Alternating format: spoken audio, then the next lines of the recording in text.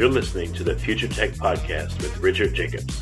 Future technologies such as artificial intelligence, stem cells, 3D printing, gene editing, Bitcoin, blockchain, the microbiome, quantum computing, virtual reality, and exploring space are much closer than you might think. In fact, many early versions of these technologies are in play right now, and the companies that are using these technologies are the focus of this podcast. My goal for you, the listener, is to learn from these podcasts. You may very well learn something that may change the course of your life for the better, steer you towards a new career, or give you insight into addressing a thorny medical problem. Remember, this podcast and its content is informational in nature only. No medical, tax, legal, financial, or psychological advice is being given. If you've enjoyed the podcast, please listen, subscribe, like, and tell your friends about it. Thank you. So this is Richard Jacobs with the Future Tech Podcast, and I have Dr. Matthew J. Davis, MD. He's board certified in neurology and sleep medicine. He's the associate medical director and section chief of the neurology division at Sleep Dynamic in New Jersey. And he also currently holds a position at Rutgers Robert Wood Johnson School of Medicine as a clinical assistant professor in neurology. So, Dr. Davis or Matthew, thanks for coming. How you doing? Thank you. I'm very good. Thank you. Yeah, so tell me about your work. First of all, why do you work in the area you do? What interests you about it? Yeah, I think that, within medicine and within neurology, sort of more specifically, sleep is really a growing area. It's multidisciplinary, which is actually one of the things that really attracted it to me originally when I was choosing what I was doing with my life was the fact that it involves a lot of different specialties. It involves neurology, certainly. It involves pulmonology. It involves some degree of psychiatry and psychology. And it's an interesting field in that it sort of ties a lot of these things together and is more and more recognized as, sleep medicine and sort of healthy sleep in general is more and more recognized as a important and, sometimes overlooked feature of good health in general and how it impacts other aspects of disease and other aspects of sort of the body's physiology. And it's sort of emerging as an important, sort of overlooked area that influences all these different things. So that's really what got me into it initially when I was choosing my specialty years ago. Yeah. And what's the latest and greatest with your research? What are you working on right now? So I don't do any sort of original research. I spend all my time doing volumes of seeing patients. But the interesting sort of things sort of emerging from sleep, I think, are a lot of the sort of the technological aspects of monitoring and some of the consumer devices and some of the sort of wearable technology that's out there that's of sort of varying legitimacy, to be perfectly frank, but sort of collecting a lot of data on sort of people's sleep habits and how you sort of convert that data into usable or something we can use as physicians, as clinicians that can actually improve people's sleep habits and quality of life and whatnot. And that's, I think, the area that's sort of most exciting, I think, at this point, where we're sort of trying to figure out what do we do with this data that we have that we can collect, and how do you give feedback not only to physicians but also to patients themselves with some of this data that can be collected, and how do you translate that into sort of improved sleep quality, which is sort of the goal. And I find all that very interesting. And it's like I said, it's sort of a sort of large spectrum, a wide spectrum of usability and usefulness in a lot of the things that are out there. And that's pretty interesting. Well, have we quantified what a good night's sleep means? That's actually that's a very good question, actually, and that's one of the most important things for people to understand and for patients to understand. People who come see us, we say, what is the goal of healthy sleeping is not necessarily some externally measured parameter that you're aiming for, and in fact, healthy sleep is restful sleep that allows you to function well the next day. That is really the whole goal for everybody. It's not a certain number of hours of sleep. It's not, a lot of the devices that are out there measure things that are of questionable use. And so the goal in everybody should not be X number of hours. The goal should be, I feel pretty good the next day. And so that's really the most important thing. And that's one of the things I actually spend a lot of time talking to patients about is just that whole concept that you are not looking for a goal hours. You're not looking for anything else externally measured. You're looking for good sleep quality that you feel okay the next day. That being said, there are population averages and there's population data of most people need on between 7 to 9 hours of sleep to feel okay the next day. But that's not necessarily recommended for any individual person. That's sort of population data, That's actually one of the things we talk a lot about. What is good sleep? Well, it's what good sleep for you is what good sleep is for you, not necessarily for someone else. So that's actually a great question. Yeah.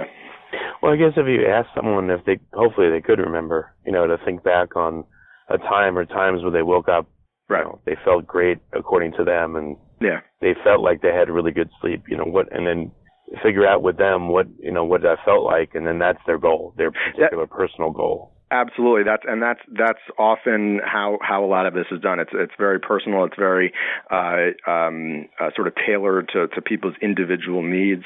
And there's a lot of, obviously there's a lot of factors that go into it. People who have legitimate sleep disorders, people who have other medical conditions that affect the quality of their sleep. All of that factors in. But people will often say, years ago I slept 8 hours and I felt great. Well, great. Then that's a great goal for you. But in some people, they say, if I could just get 5 straight hours, I'll feel great. And then that's the goal for you. There's no universal recommendation that fits for everybody. So yeah, I agree. So what are some of the surprises, the clinical surprises or observational ones you've had recently, maybe the last few years? I think, like I said, some of the impact of some of the technology that's available to consumers, I think the impact of that's having on sort of on us clinically, and what when we see people in the office, is sort of. It's surprising, but at the same time, sort of predictable. That a lot of these devices, what they're measuring, can actually just by nature of the measurement is sometimes making people's sleep quality worse. It's giving people sort of this artificial piece of data that they focus on, that they sort of obsess over about, again, number of hours slept, things like that actually is now proved. There's actually some studies, and I'm blanking on what journal it was in recently, but that actually show a clear correlation with worsened sleep quality in people who are wearing certain wearables for sleep, or sort of using other sort of data that they gather externally. And so I think that's been sort of like I said, it's a little bit of a surprise, because certainly that wasn't the intention of a lot of these devices, but it also on some level was a little bit predictable, because a lot of people and I'm talking mostly about people with insomnia here, a lot of the issues are sort of this faulty almost obsession or focus on sleep time rather than sleep quality, and I think it's driving that forward. That being said, like I said initially, a lot of this data that's being collected, that people using their phones, people using different sort of devices that they wear to sleep to sort of measure their sleep quality, that's a lot of data that's being collected that I wonder, how can that be put to use in the future? And that's sort of an exciting area to think about. But I think the surprise is that at least temporarily for an individual patient, if you focus too much on that data, it actually can make your sleep worse. I know when you do a sleep study, you can get tons of data. I don't even know all the things you can get. Right. But at home with these devices, can you get useful data that will really inform us of what's going on with sleep, or do you really need to have better equipment? Well, so I mean, so you are getting limited data. A lot of the devices that are used, my understanding of how a lot of them work, they're essentially just accelerometers that are measuring movement. And in fact, that's been done for actually many, many years in sleep sort of research settings. A lot of the big academic centers have been doing this for many years. Basically, in researching various sleep disorders, you can put an accelerometer on someone on their wrist for a couple nights in a row and get some data of how sort of an objective measure of how someone might be sleeping, or at least how long they're sleeping. But you are missing a lot of data through that. Absolutely, you're not really measuring different sleep stages. Sleep, generally comes in sort of 4 different stages that you cycle throughout the night, and you don't really get that data from any wearable device, at least that I'm aware of. You're really getting asleep or not asleep. And again, a lot of this is just based on motion data.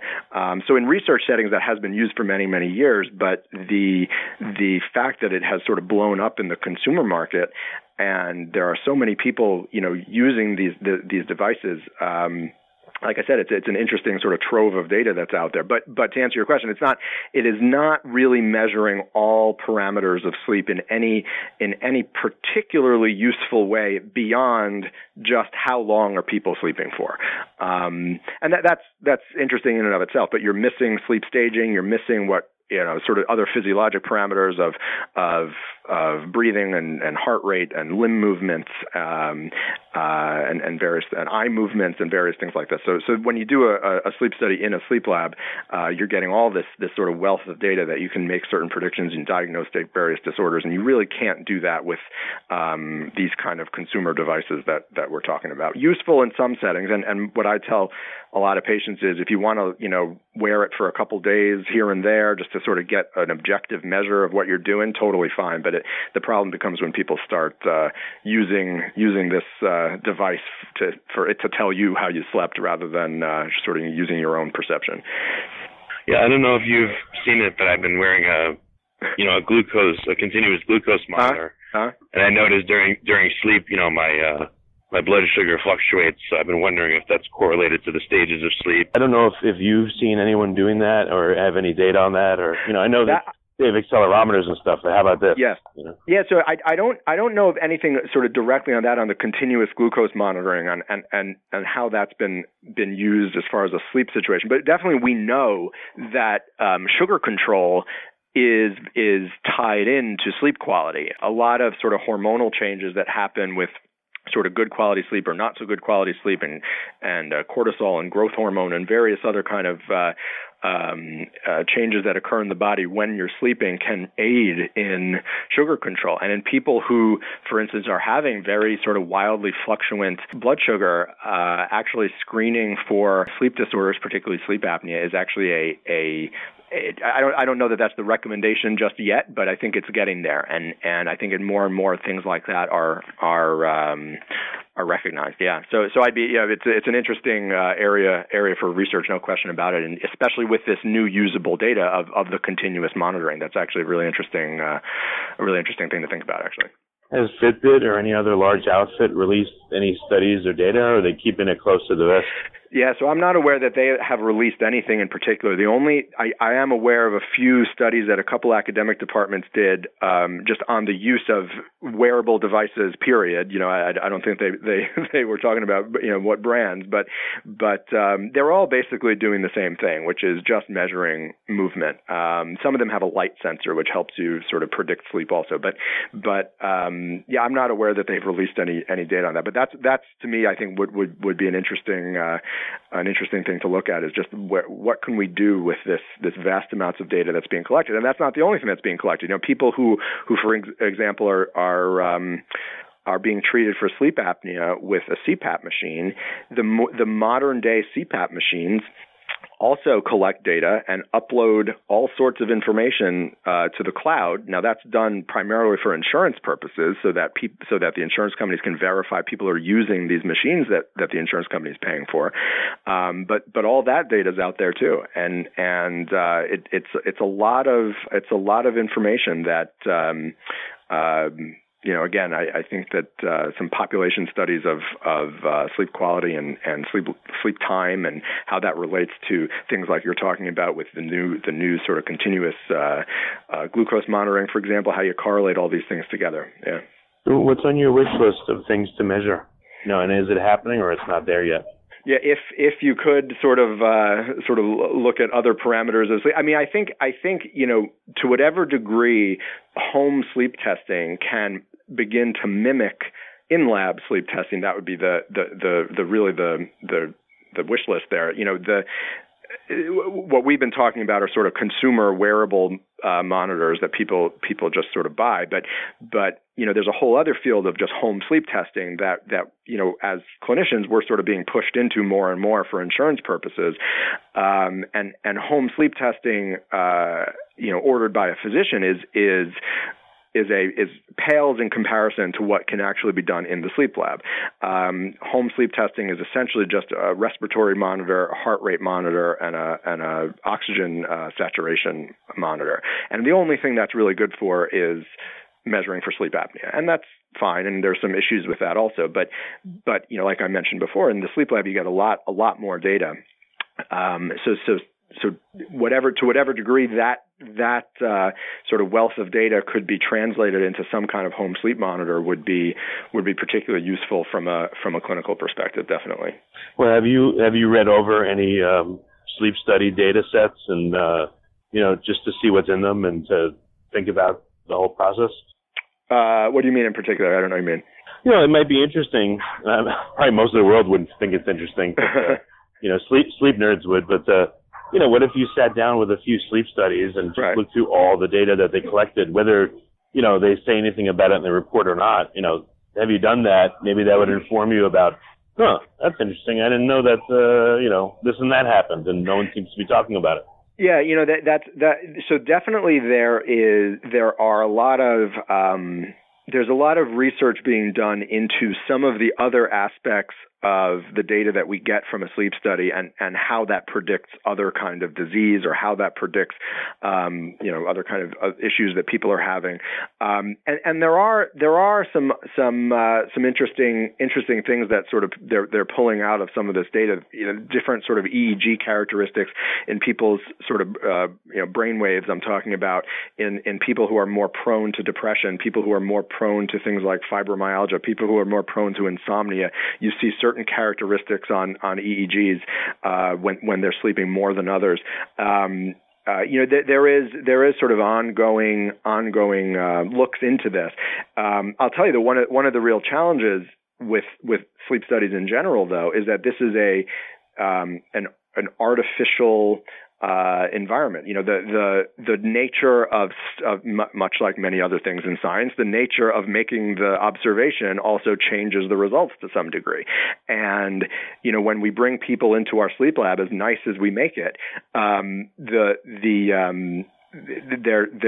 their sleep quality is different than it would be at home. They're wearing all sorts of monitors and are attached to wires and all sorts of other kind of parameters that are being measured, and just by nature of being in that situation and wearing these monitors, it is changing the characteristics of what we're measuring, and so that sort of really taints a lot of the data, I think, unfortunately. So in research settings, when they do this, a lot of the big sleep centers at some of the universities will actually do, for research purposes, they'll do 2-3 nights in a row, so that after they and sort of throw out the first night's data because it is so unreliable. In a clinical setting, we can't really do that. We have one night to get what we can, but in research scenarios, they actually do that. And like I said, there are some things that are being pulled out of, especially some of the EEG data, of how certain characteristics of brain patterns while sleeping can predict other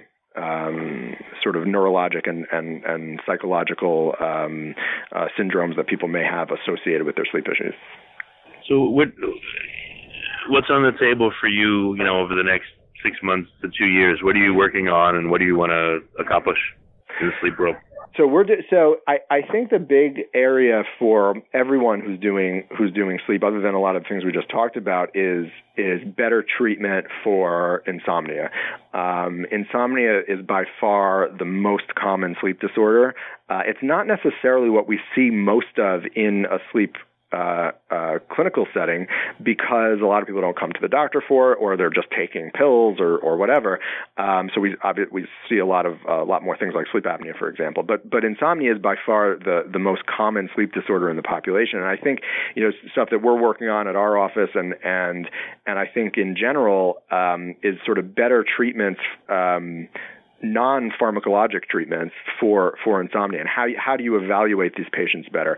How do you get them sort of behavioral therapy, which is really the sort of gold standard for treating insomnia? And how do you design a program, sort of a clinically reasonable, a self-sustaining program that you can actually sort of sustain a business with by treating these patients, because that's a really undermet need everywhere, and people are relying on sleeping pills much more than they should be, and through no fault of their own.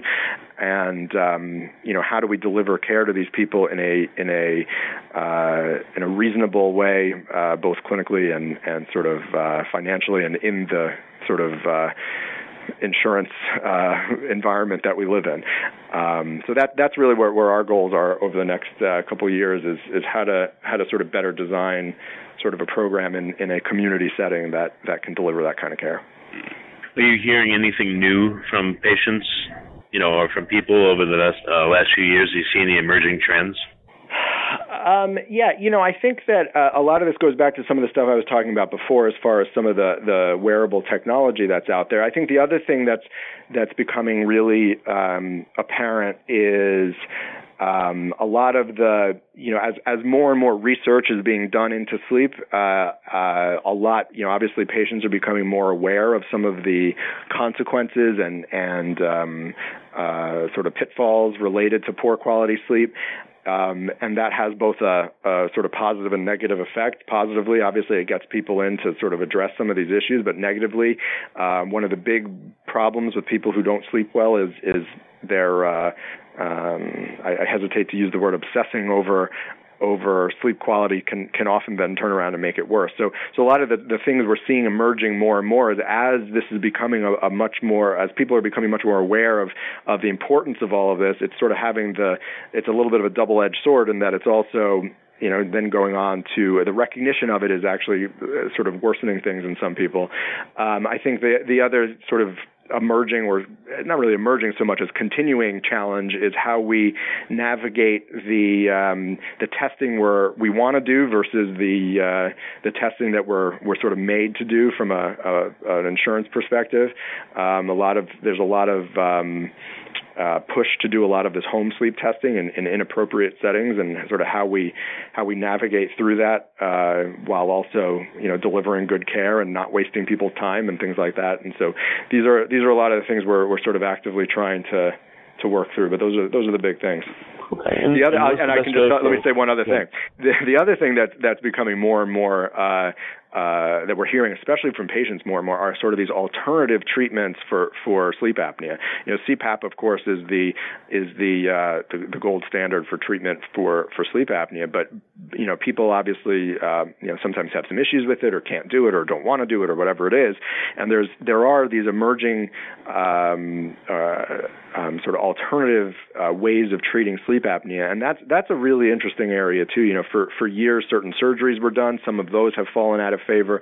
The ENT doctors have sort of developed new procedures that may be promising. There's a lot of dental devices that are more and more popular, that are becoming standard for a lot of people. One of the newest things is fairly new. It's actually a couple of years old now. Is this sort of paced nerve stimulator that gives your sort of upper airway muscles a little jolt every time you breathe, and that can open up your airway, as opposed to using something like CPAP. So there's a lot of interesting things on the horizon there.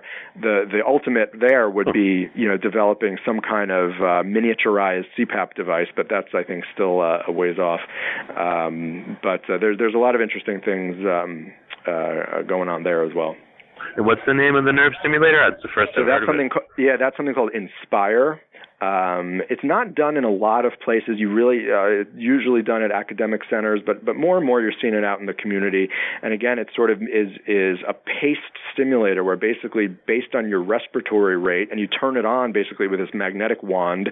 It's implanted under your skin.